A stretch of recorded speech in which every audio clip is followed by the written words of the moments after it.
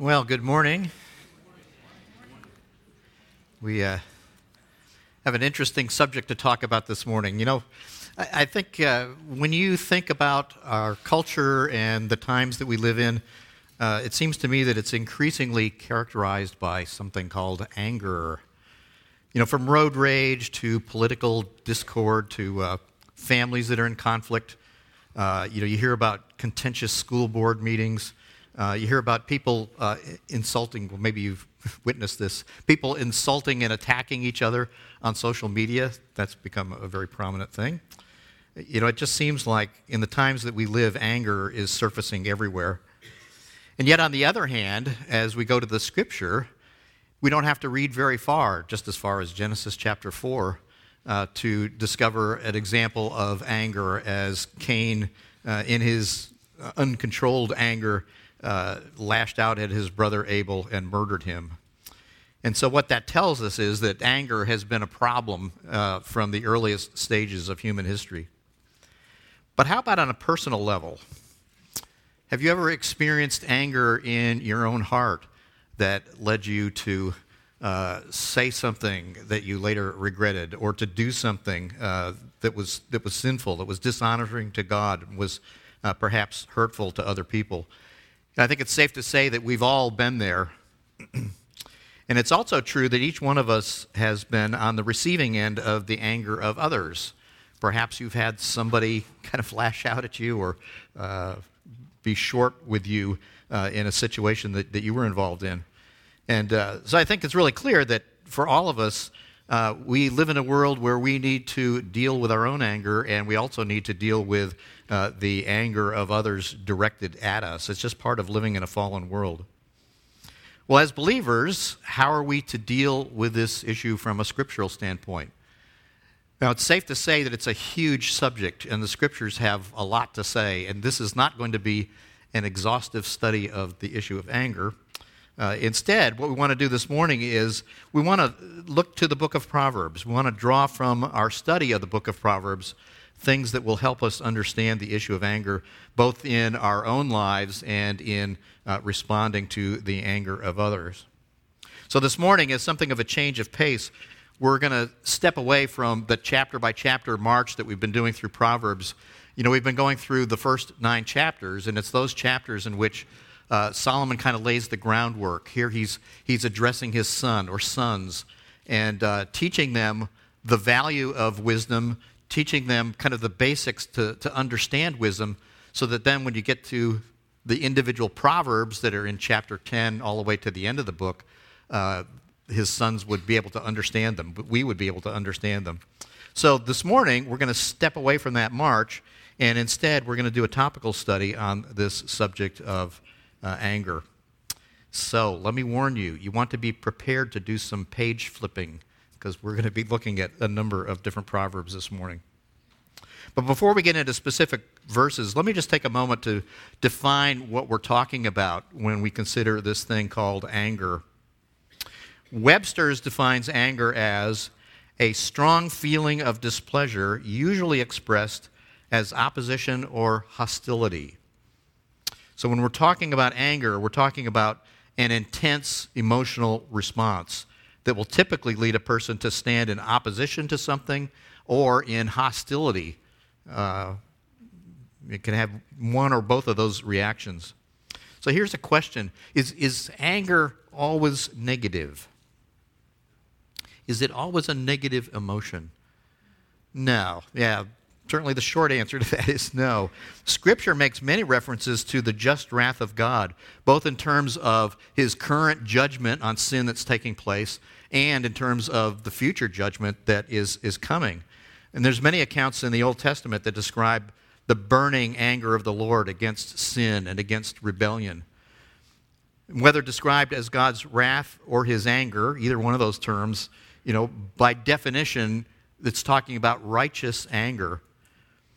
When you think about Jesus, in the course of his ministry, Jesus himself demonstrated righteous anger on multiple occasions.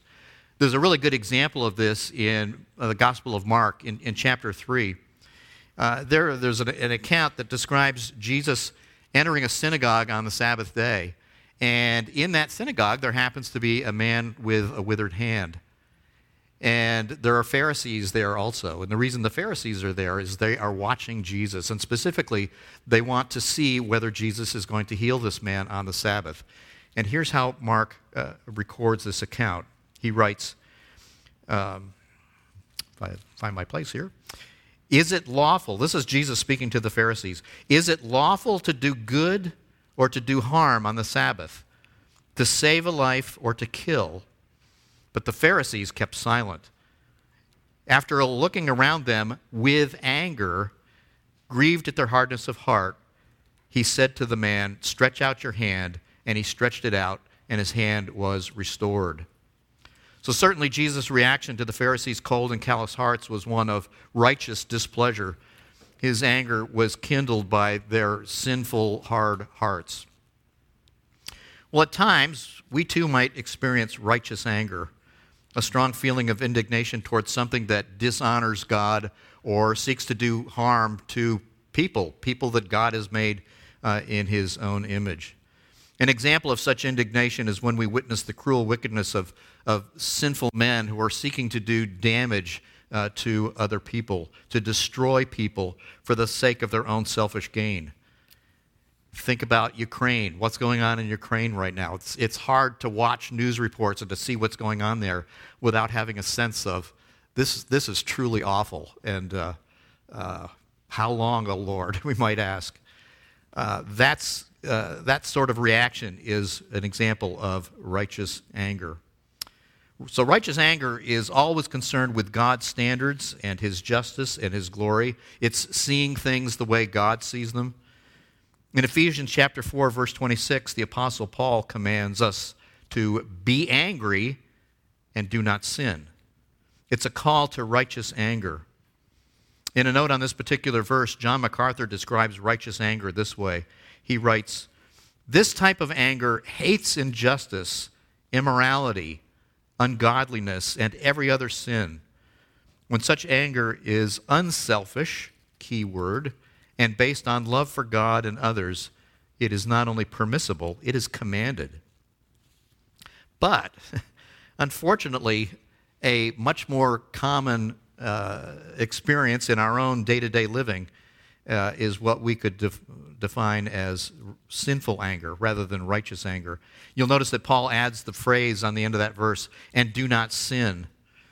Commentator James Montgomery Boyce describes sinful anger as being anger at the wrong time and for the wrong reasons because of our own personal feelings, our pride, self-image.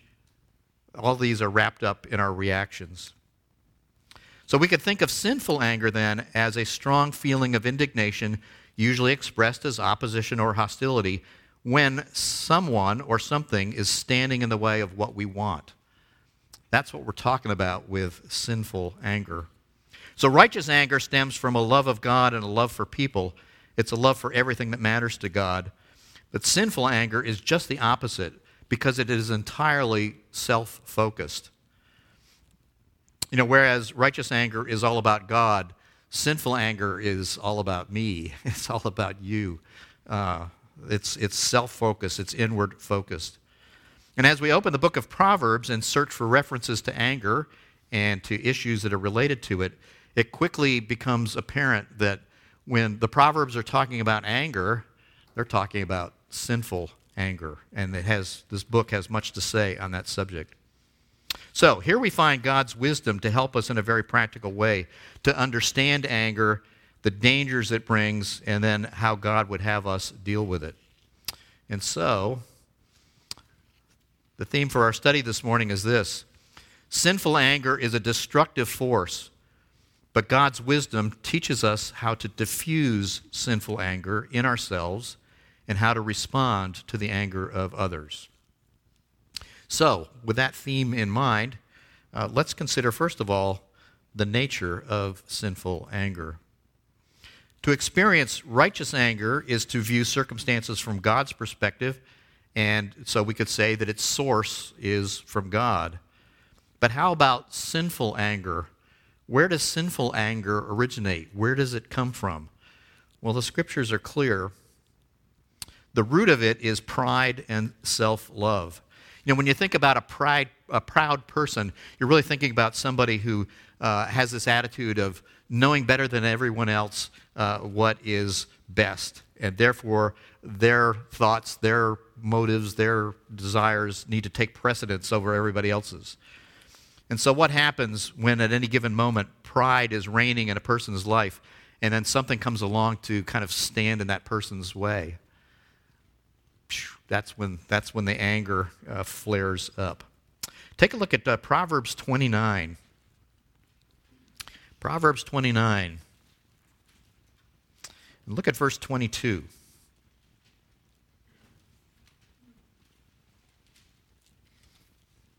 Proverbs 29:22 reads like this: An angry man stirs up strife, and a hot-tempered man abounds in transgression. And then verse 23 goes on to say, a man's pride will bring him low, but a humble spirit will obtain honor. Now, I don't think it's any coincidence that these two verses appear together. One of the symptoms of pride is sinful anger.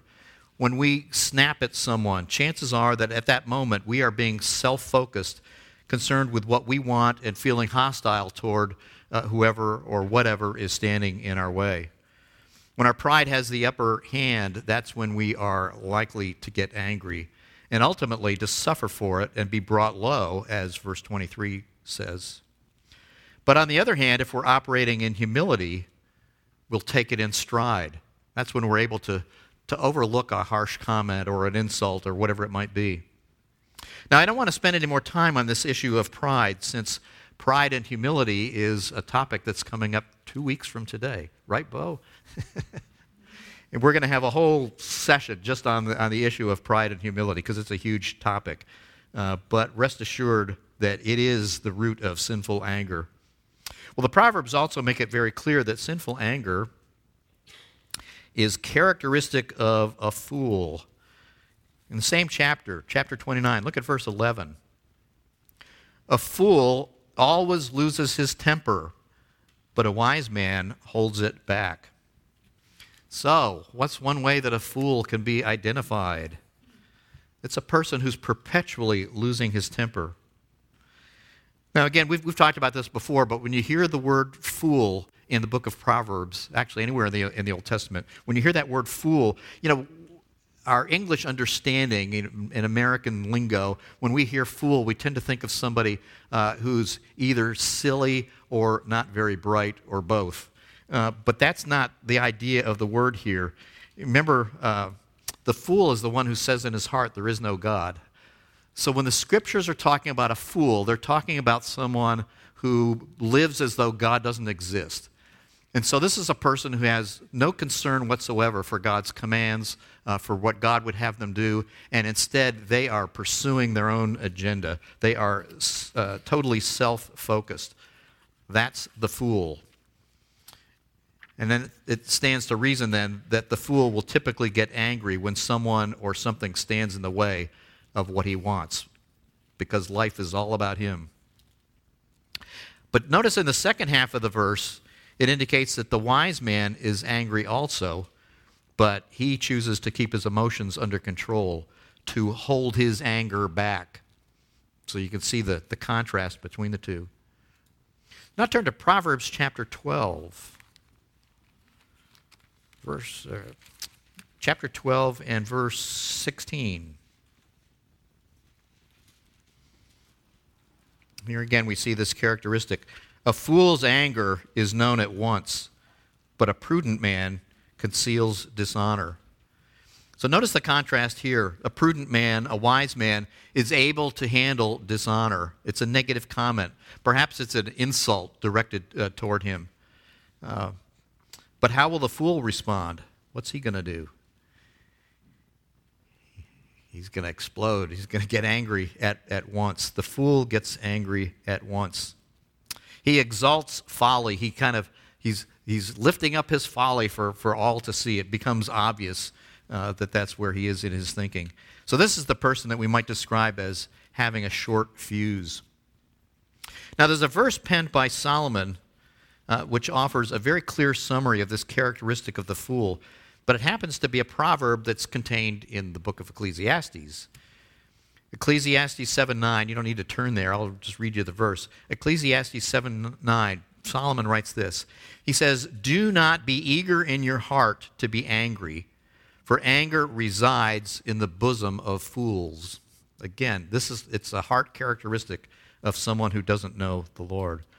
Sinful anger resides at the very core of a fool's character, and so Solomon counsels us not to be eager to go down that path. Perhaps you have run across people who have boasted about their feistiness. Sometimes you may hear people say, "Well, I just like to speak what's on my mind. That's just the way I am." I've had coworkers in years past who kind of had that eagerness to come across like that, to always be ready to express their opinion, ready for a fight. And the idea was that they were coming across as a tough person. But Solomon reminds us that isn't the mark of toughness, it's the mark of a fool. And so, not surprisingly, another characteristic of sinful anger is that it leads to foolish actions and much conflict. Turn over to chapter 14, verse 17. Verse 17 reads, "A quick-tempered man acts foolishly, and a man of evil devices is hated." The point here is that sinful anger leads to foolish behavior. Things like making rash decisions, making threats.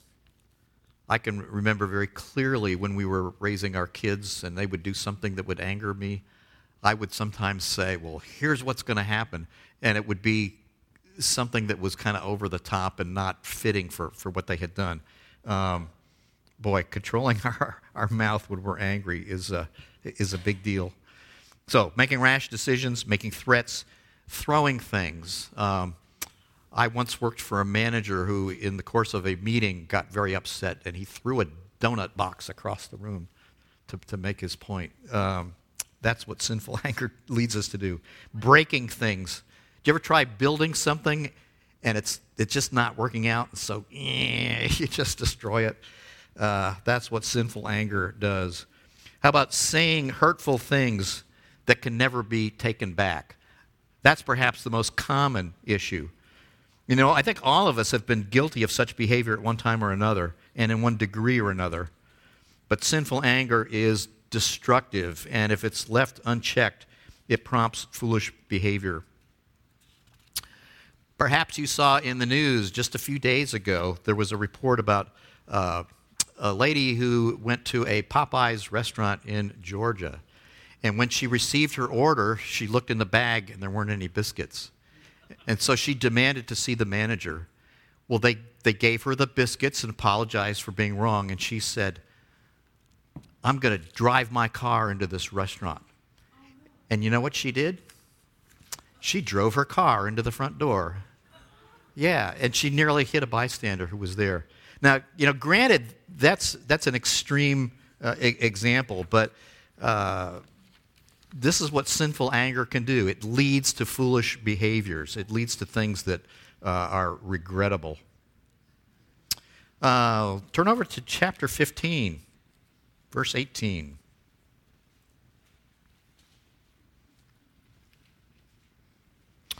Verse 18 reads, "A hot-tempered man stirs up strife."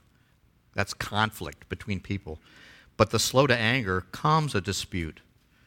So perhaps the most common result of sinful anger is the conflict it creates and the damage it does to relationships.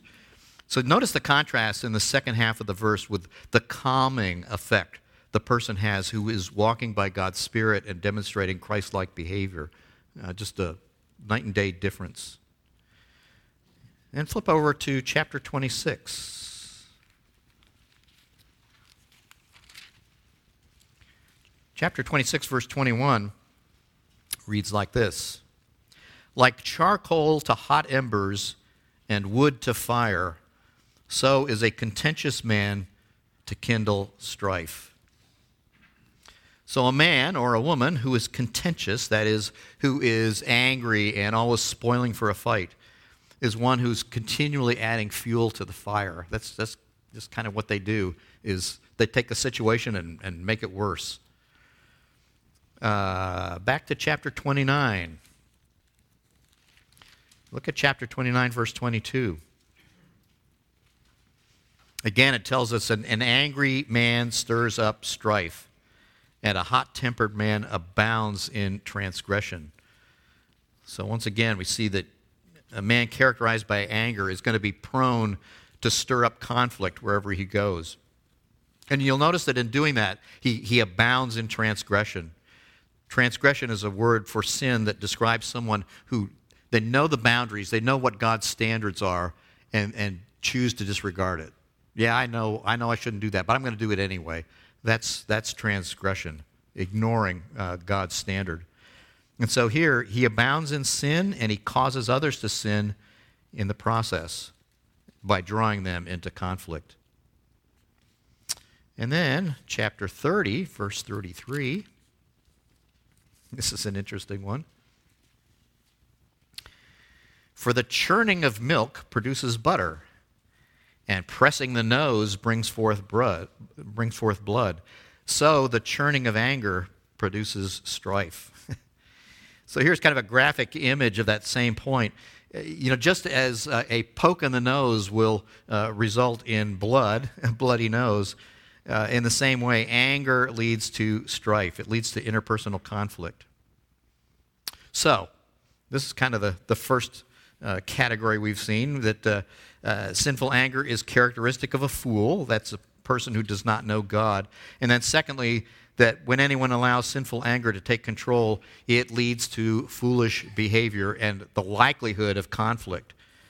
In addition, the Proverbs make a third point about sinful anger, that if left unchecked, it yields serious negative consequences. Turn back to chapter 18.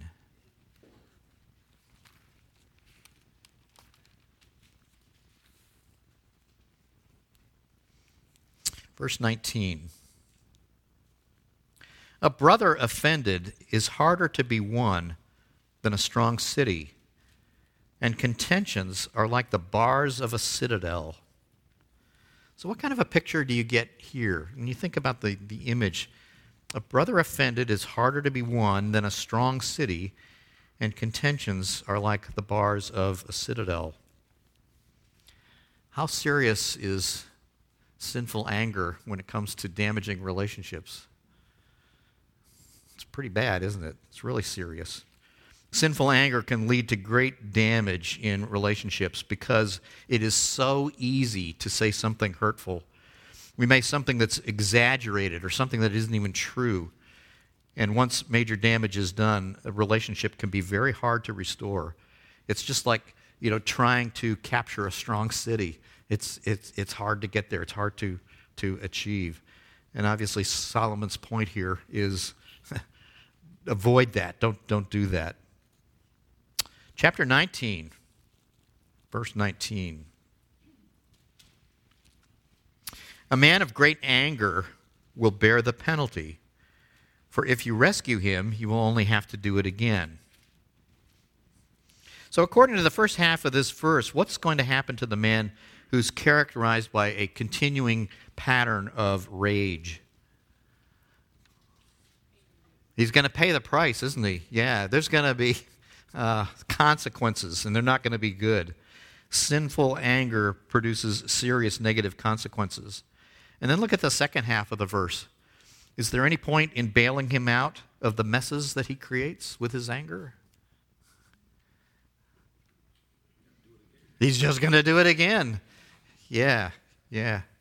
It's funny how we can read these verses and smile, but if we think about it, we think, this maybe can hit a little close to home. Yeah, the person who's characterized by anger, the words of wisdom we have here is that person's going to bear the consequences, and if it's a person who's just living with that kind of lifestyle, that kind of pattern, there's no point in trying to correct them because they're just going to do it over and over and over. Okay, chapter 25. Let's see what's in chapter 25. Verse 28. Like a city that is broken into and without walls is a man who has no control over his spirit. Well, in the ancient Near East, in the time of Solomon, it was normal for a city to have walls around it. But if you had a city where the walls had been broken down, had been destroyed maybe by an enemy, what would happen to that city? It'd be defenseless, wouldn't it? Yeah, it's going to be subjected to anybody who wants to come in and do damage to the residents. It's going to be absolutely defenseless. Be no ability to keep out enemies or anyone who would seek to harm the people of that city. So how does that kind of illustration, or how does that kind of situation illustrate a man who has no control over his spirit? What's the parallel there? What's going to happen to somebody who has no control of what's going on inside them? They don't have any control over their emotions. They're going to be subject to all kinds of influences, aren't they? And led into all kinds of sin. They're going to be vulnerable to bad influences, and sin is likely to abound. I think is really the point of this particular proverb. So, the book of Proverbs reveals much about the nature of sinful anger. It's not a pretty picture, is it? It certainly makes us want to stay away from this, and rightfully so. One thing we need to keep in mind also, it doesn't come out clearly here in Proverbs, but as Pastor Tom has pointed out on more than one occasion, not only can anger be expressed as an explosion, as blowing up, it also can be expressed as clamming up. I don't know if anyone in this room has ever dealt with anger that way, where the person who clams up, they just go silent. It's like, I'm not even going to respond to that. And that is really just as destructive as a behavior as blowing up. The sulking, the refusing to talk, the refusing to deal with the issue, the giving someone the silent treatment. I'll get even with them. I just won't talk. That's just another characteristic of anger, sinful anger. So, with that in mind, how do you think those closest to you, family members, co-workers, close friends, how do you think they would, if they were going to rate you on a scale of 1 to 10, how do you think they would rate you on how prone you are to display anger, either by blowing up or by clamming up? Would they say that it's frequent, that it's rare, that it's somewhere in the middle? Probably for most of it, it's somewhere in the middle. Well, regardless of where any of us fall on the spectrum, sinful anger is to be held in check. But the question is how? What practical steps do we find here in the book of Proverbs that help us deal with anger, both in ourselves and in others? Well, having looked at the negative aspects of anger, let's shift gears and consider. Oops, did I go too far? Yeah. That wise conduct, we want to talk about wise conduct regarding sinful anger. So first of all, don't provoke anger in others. Take a look at chapter 14. What's that?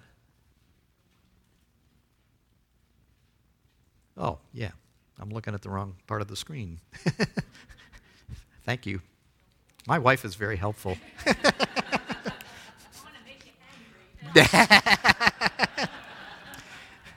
She chooses her words very carefully. Because you don't want to see a demonstration. That's right. A soft answer turns away wrath. That's right. Yes. Thank you, Barb. Okay. So, chapter 14, verse 35. And it reads like this. The king's favor is toward a servant who acts wisely, but his anger is toward him who acts shamefully. So this is a little bit different perspective than what we've been talking about. This verse makes it clear that shameful behavior can provoke anger. So if we're acting foolishly, if we are being irresponsible in our behavior, if we're acting sinfully, we will earn no respect. And instead, we're likely to be provoking anger from those who have authority over us. In Titus chapter 2, verse 12, the Apostle Paul affirms that all believers are to live sensibly, righteously, and godly in the present age. So the point of this proverb is don't bring anger on yourself, provoking others by being irresponsible. But also, you don't want to be an instigator. Look at chapter 20, verse 2.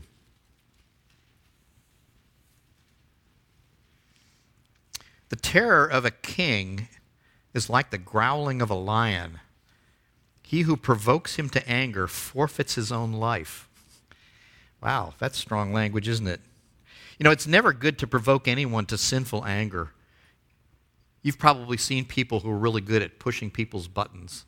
And this proverb makes it clear that that's not a good thing to do. You know, and since that's true in any of our relationships, that we shouldn't be provoking anger, how much more foolish is it to provoke anger from someone who possesses the authority to bring us really serious consequences?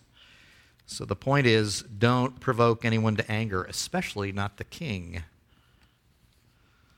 So, now, when someone has angered us and we have allowed sinful thoughts and attitudes to take charge, our flesh is likely to turn to thoughts of revenge.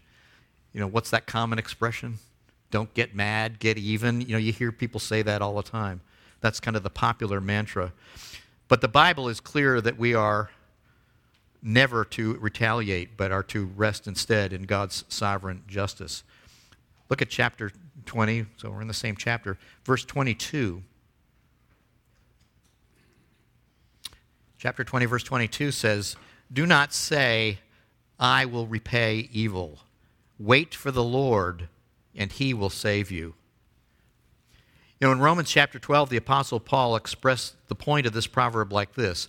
Paul writes, "Never pay back evil for evil for anyone. Never take your own revenge, beloved, but leave room for the wrath of God. For it is written, 'Vengeance is mine, I will repay,' says the Lord." So the Scripture is so clear that we're never to retaliate. So we're not to provoke anger in others by our behavior, and we also are never to retaliate when something has been done to us, but instead we're to rest in God's sovereign, perfect justice. And we're to be careful with our choice of companions. This is something you might not think about, but that's the big one. Yeah. Big one. It is. Look at chapter 22, verse 24.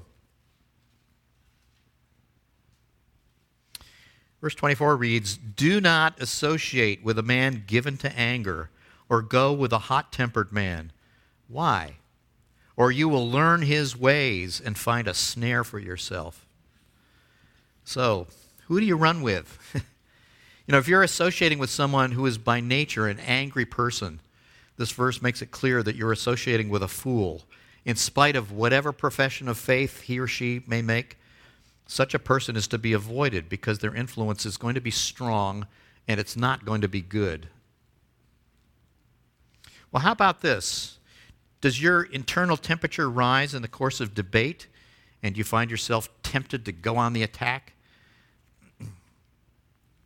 Well, don't. You know, we're to avoid strife and stay away from heated conflict. So the next point of advice is this. Don't continue an argument and don't meddle in the conflicts of others. Look at chapter 20, verse 3.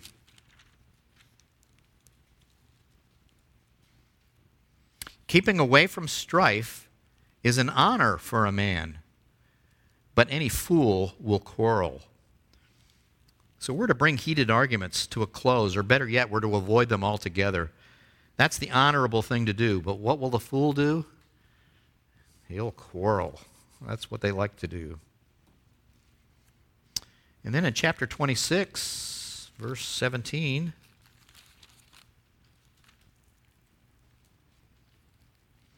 it's another graphic picture here.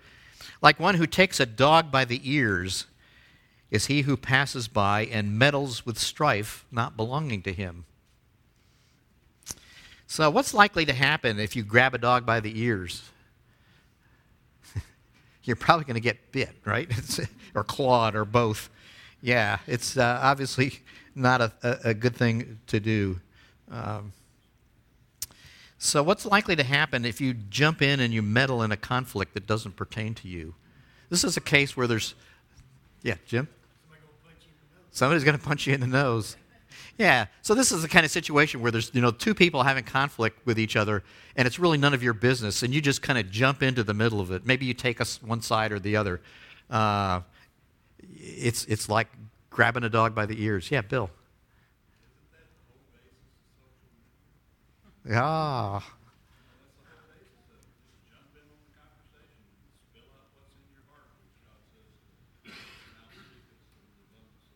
Yeah. Yeah. I don't know if you could all hear what Bill was saying, but Bill was saying, isn't that, kind of the whole characteristic of social media where people are making comments and then other people just pounce on them and kind of jump into situations that they're not even directly involved in.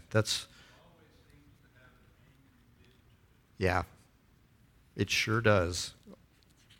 Bill said, always an angry bent. That is right. Okay. Well, next on our list of wise conduct is one that is certainly of great importance, and that is we are to cultivate self-control and patience. Chapter 14. Chapter 14, verse 29.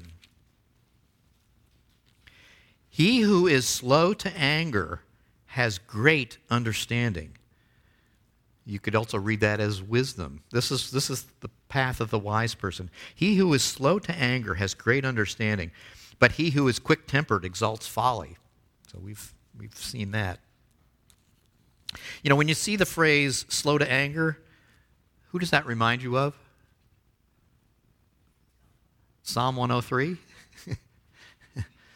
The Lord is slow to anger and abounding in steadfast love. Yeah, it's characteristic of God, isn't it? There's many places in the Scripture that talks about God being slow to anger.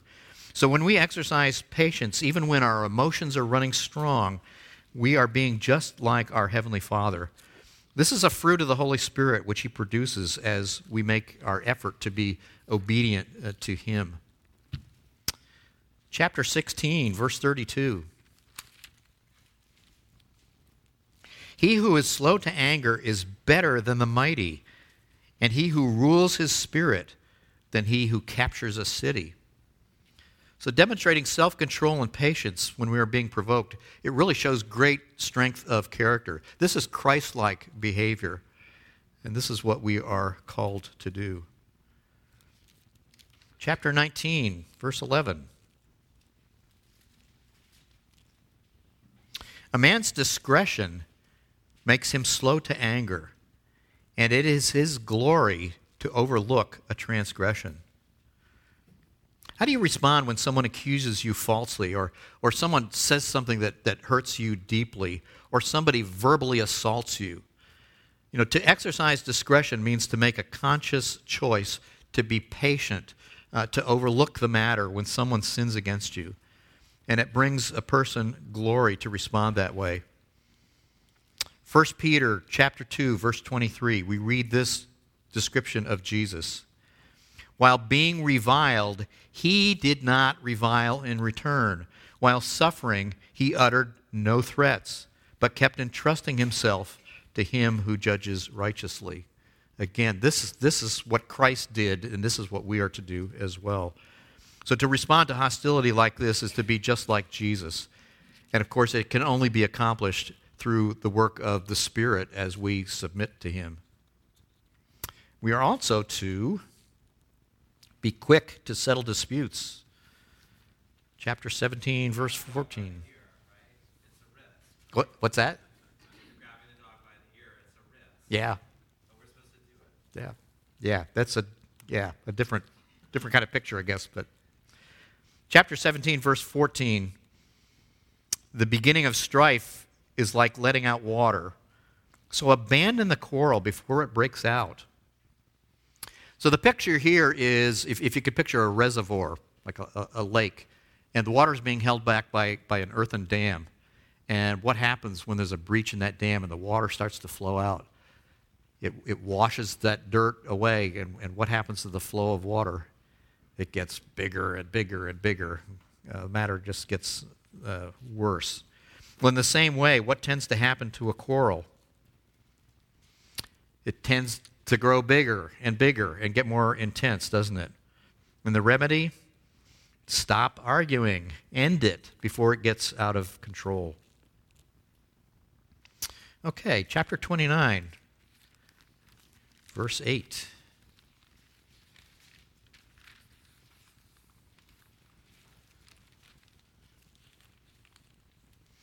Scorners set a city aflame, but wise men turn away anger. So whereas a scornful person adds fuel to the fire of a dispute, just making it worse, the wise does just the opposite. The wise person is one who immediately calms the situation down and seeks to restore harmony. So, to this point, we've seen that by wisdom we are not to provoke others to anger. We're not to retaliate when we're wronged, but rest in God's sovereign justice. We're to be careful in our choice of companions, avoiding those who are given to anger. We're not to keep arguments going or to meddle in the conflicts of others. We're to cultivate self-control and patience. We're to be quick to settle disputes. And finally, we are to respond to provocations with grace, both in what we say and in how we say it. Chapter 17. Chapter 17, look at verse 27.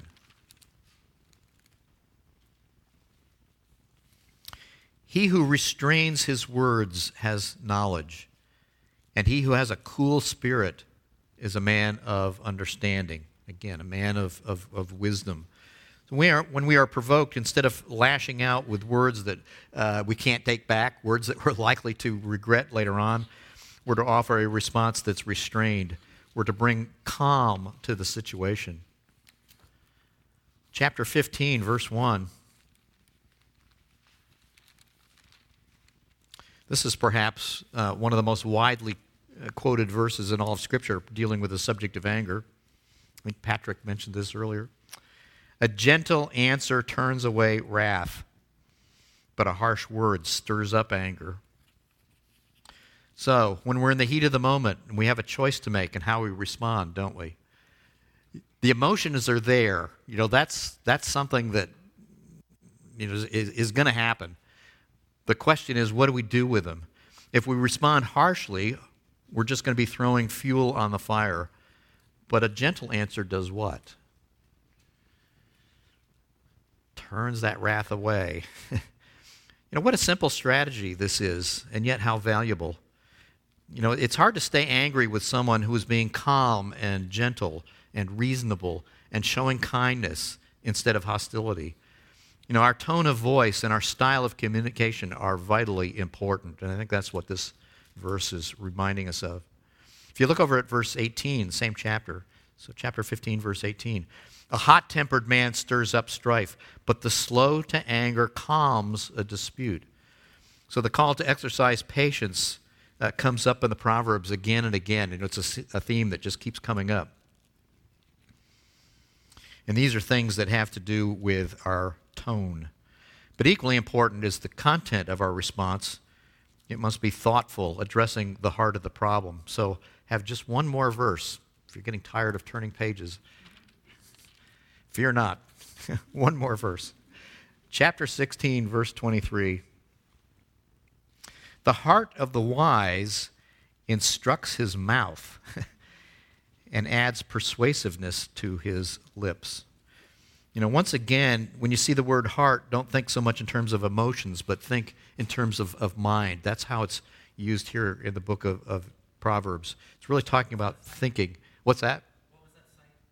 Oh, it's chapter 16, verse 23. The heart of the wise instructs his mouth and adds persuasiveness to his lips. So the point here is that we need to think carefully before we speak. That can be a challenge, can't it? We need to think carefully before we speak, particularly in situations of anger. How easy it is when emotions are running high to say something we don't really mean. We need to choose our words carefully. Well, I hope that you have found these Proverbs to be helpful in understanding this issue of anger, understanding yourself, and an understanding of how to deal with anger. Obviously, we need God's wisdom.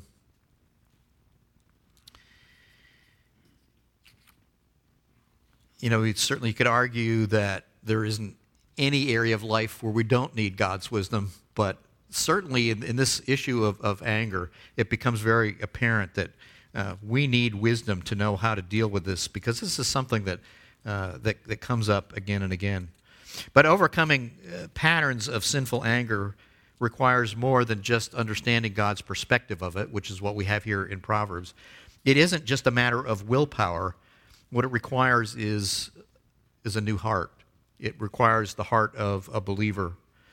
You know, it's only after the Holy Spirit has granted us new life by drawing us to Himself, by regenerating us, by bringing us to that point of repentance, like we heard in the sermon this morning, by bringing us to saving faith in Jesus Christ, so that we're set free from slavery to sin.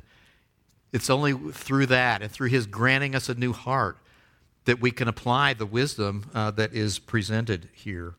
We need the Spirit's power to root out our pride and our selfishness and to produce in us the fruit of the Spirit. Let me remind you of that list: love, joy, peace, patience, kindness, goodness, faithfulness, gentleness, and self-control. All those things are the exact opposite of sinful anger. We need God's Spirit to change us, to transform us, to grow us. And so, the essential prerequisite to defeating sinful anger is to be in Christ. That's kind of the starting point for everyone. If there's anyone here who needs to get right with the Lord, obviously there's a lot of people in this room, and I don't know where everyone is or where everyone's heart is. But as you were reminded in the worship service this morning, and as I'll remind you again now, there's nothing more important than this, of getting right with the Lord, turning your life over to Jesus Christ. But for those of us who are already in Christ, to deal with our own anger, we need to be driven by our minds and not our emotions. You know, that old adage about counting to 10, it's really pretty good advice. We need to slow down and think before speaking. Patience is absolutely vital in this matter of dealing with anger. Secondly, our speech must be calming and gentle, not inflammatory. James talks about how difficult it is to control our mouths. The tongue is difficult to tame, but that is so key in this area. We also must communicate as clearly as we can what is bothering us, and without hostility or antagonism. You know, when the emotions are running strong and there's something bothering us, it's important to talk about it. You don't want to blow up, you don't want to clam up, but you do want to talk about it. Talk about what the issue is and work to resolve the problem. So that's kind of the next step here. Our focus must be on resolving the problem, not venting our anger. So there's some ideas to think about drawn from Proverbs regarding dealing with our own anger. And then, see, a couple of you are still writing. I'll hold up a second. On the next slide, we're going to look at how to deal with the anger that others have directed toward us.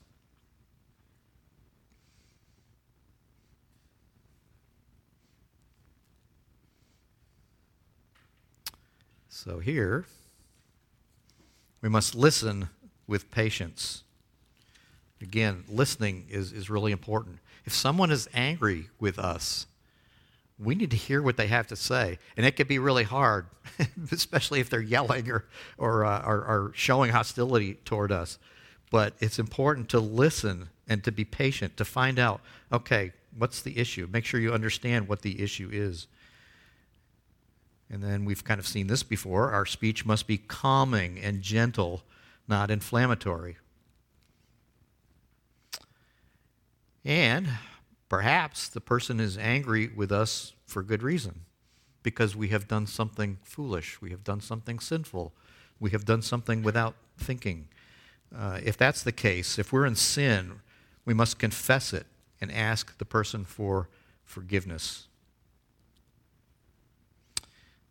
Next, if you're attacked, don't respond in kind.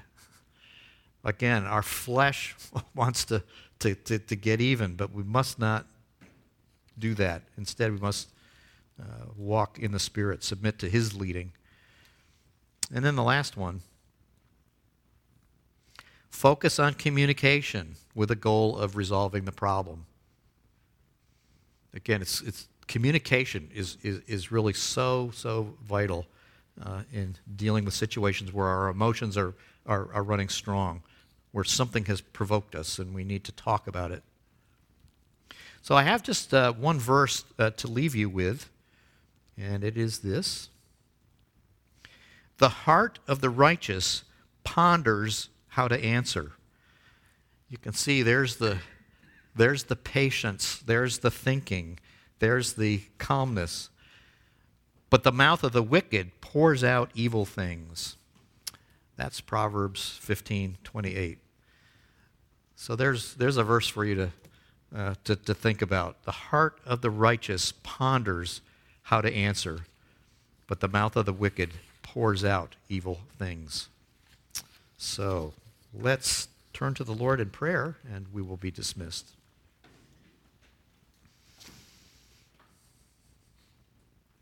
Father, as we read these verses in Proverbs, we're certainly painfully aware that all of us have been guilty of sinful anger. All of us have at times just shown the characteristics of a fool and have done foolish things, have said foolish things, have said things that we regretted, and done damage to relationships that we regretted.